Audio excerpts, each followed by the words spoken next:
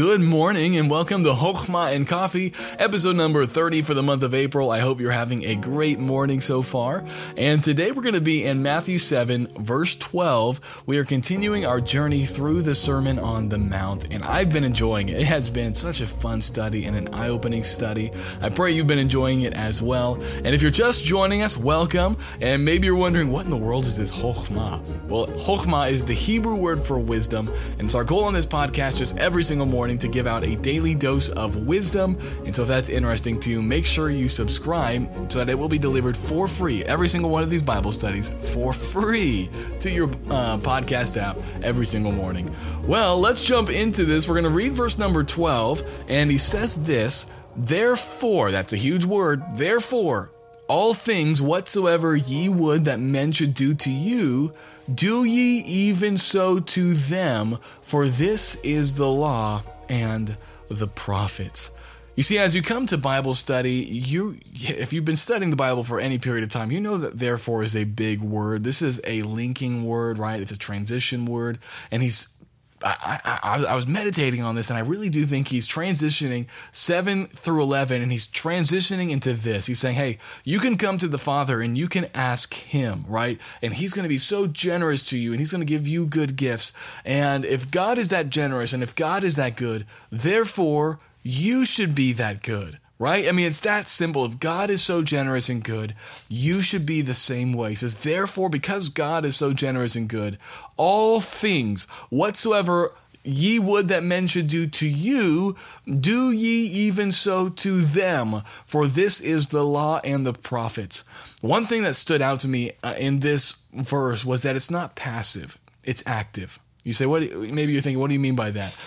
He doesn't say wait until they do something good to you and then you can pay them back, right? Do them a good turn. If they give you a favor, give them a favor, right? And that's not what he says. He says, if you wanted them to do a favor for you, if there is something in your heart that you would wish they would do to you, do it to them, right?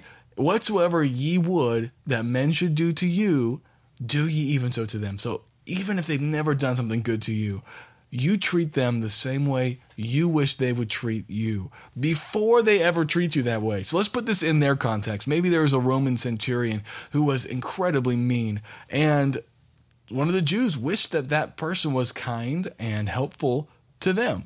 What should that Jew do?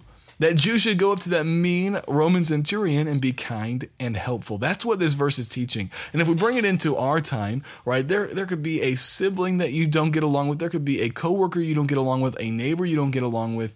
You need to be the neighbor you wish they were. You need to be the coworker you wish they were. You say, well, they'll never pay it back. They're not going to appreciate it. Well, the Bible says we're supposed to be that way to them, the same way we wish they would be to us. It's so hard to go back and forth. I get tongue-tied and confused. But whatsoever ye would that men should do to you, do ye even so to them. Why? For this is the law and the prophets. If you want to take the whole law and prophets, the Old Testament, and condense it down to one verse, he says, hey, just do unto others what you would want them to do to you. Would that characterize your life? Well, let's make sure today we let this permeate our hearts, we meditate on this, and we look for ways to treat others the way we wish we were treated. Get out of our own heads, get out of our own selfishness, and treat others the way we wish we were treated.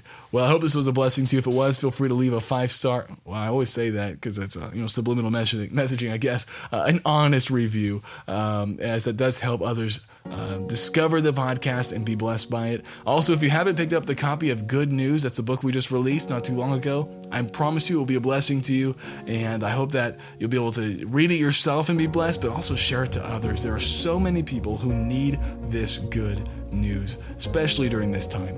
Well, I hope you have a great rest of your day, and I will talk to you tomorrow.